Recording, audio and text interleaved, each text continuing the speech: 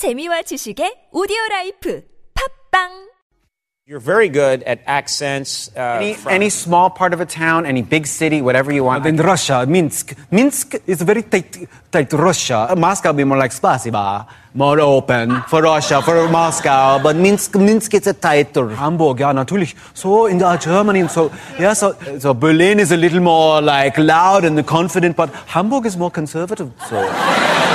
Yeah, Fargo. It's not like you think it is. It's not because it's not like the show and it's not like the movies you've seen. But there is something kind of. It's a little faster than you think. Car, bar. So you kind of open up the A's, open them up. Fargo. Yeah, North Dakota. Jamaica. Yeah, you know. He is the self-dubbed king of accents, as you heard him just claim there, but not to detract from his talent, Fred Armisen is certainly good at what he does, not just accents. He's good at making you feel uncomfortable. Yes? But it's funny at the same time. Are you speaking of specifically like his comedy sketches or the His sketches, show? yeah. The show that he runs? And especially the show. Well, Fred Armisen, he's mostly known for his work on SNL. Mm-hmm. He was on the show from 2002 until 2003. But if you really follow his work or spend a thorough amount of time on streaming services, you might be familiar with the show that we mentioned here, Portlandia, for which he had 3 Emmy nominations. It started back in 2011 and ran 7 seasons. Oh, and already? Then renewed now just for its 8th and final season, which is airing now. So if you are just finding out about him or his show, there's still time. He just plays that character well, too. I think he has a lot of cameos in movies as well. I think I saw him in Christmas with the Cranks. And it's just a running character, a running theme of that is just him in Spanx running in the winter season. And he's like from a Scandinavian country or something. And has another accent as well. He definitely is an interesting character, plays interesting characters, and has an interesting past. So he did this show called Find Your Roots, which is the reason I thought it would be fun to talk about him today on OTP. So growing up, he knew that he did not have the most predictable background. He was born in Mississippi in the States and then moved to New York. His mother is Venezuelan and his father, he thought, half Japanese. Mm-hmm.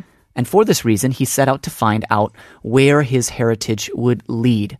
So, he knew that his father was half Japanese. Right. But first, we'll need to go to Germany. So Fred's father was born in Germany in 1941. He was the son of a German woman and a Japanese dancer and choreographer named Masami Kuni. Right. Fred's father, though, did not meet his own father, Kuni, until he was an adult. Oh, wow.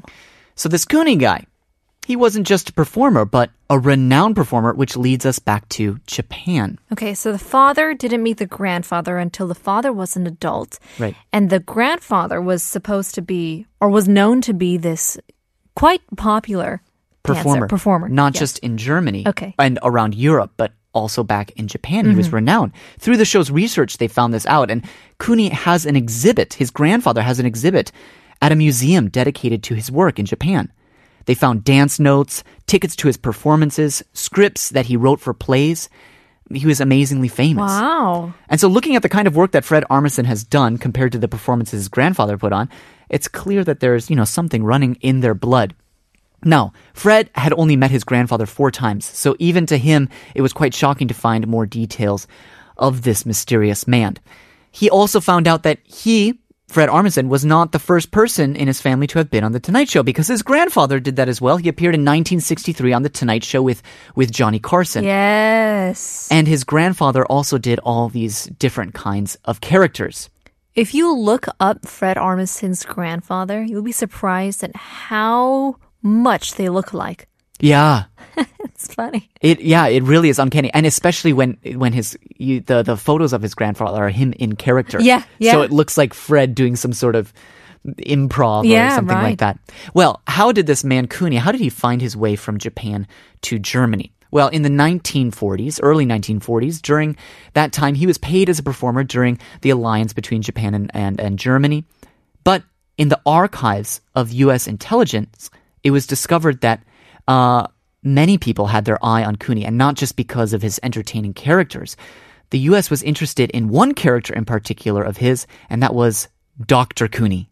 because under his guise of performer, he was also used as an intelligence agent to collect information throughout Europe. He was a spy! Right? Which is fascinating enough to learn about the lives of your members of your ancestors. Imagine your own grandfather or grandmother having some secret life as a member of NIS here in Korea or CIA. But that doesn't answer the question of, is he Korean? Is he Japanese? What is he? Right, the story doesn't end there. What if I told you that Fred Armisen's grandfather wasn't even who he said he was? Not Kuni Masami, not Dr. Kumi. Well, then who? Well, searching through a Japanese newspaper, they found a promotional article for his grandfather in 1933.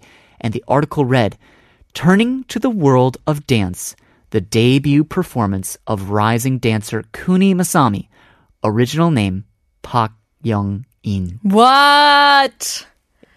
Isn't that there you go. Something? How many disguises did he have? So he is Park Young-in, posing as Kuni Masami, also posing as Dr. Kuni for the U.S. intelligence to collect information in Europe during that time. That must have been quite a dangerous life to live as well. Yeah, I suppose. But then it kind of makes those movies like the up-and-coming Red Sparrow or all those others, it makes a little bit more sense that this was happening at that time and probably still does. Such an interesting life history, right? And here I thought that his personal life was already interesting enough. Now, did I mention that he dropped out of art school to be a drummer in a band? Wow. And if you want to see this, catch him on Seth Meyers' Late Night Show because he's the band leader of the 8G band.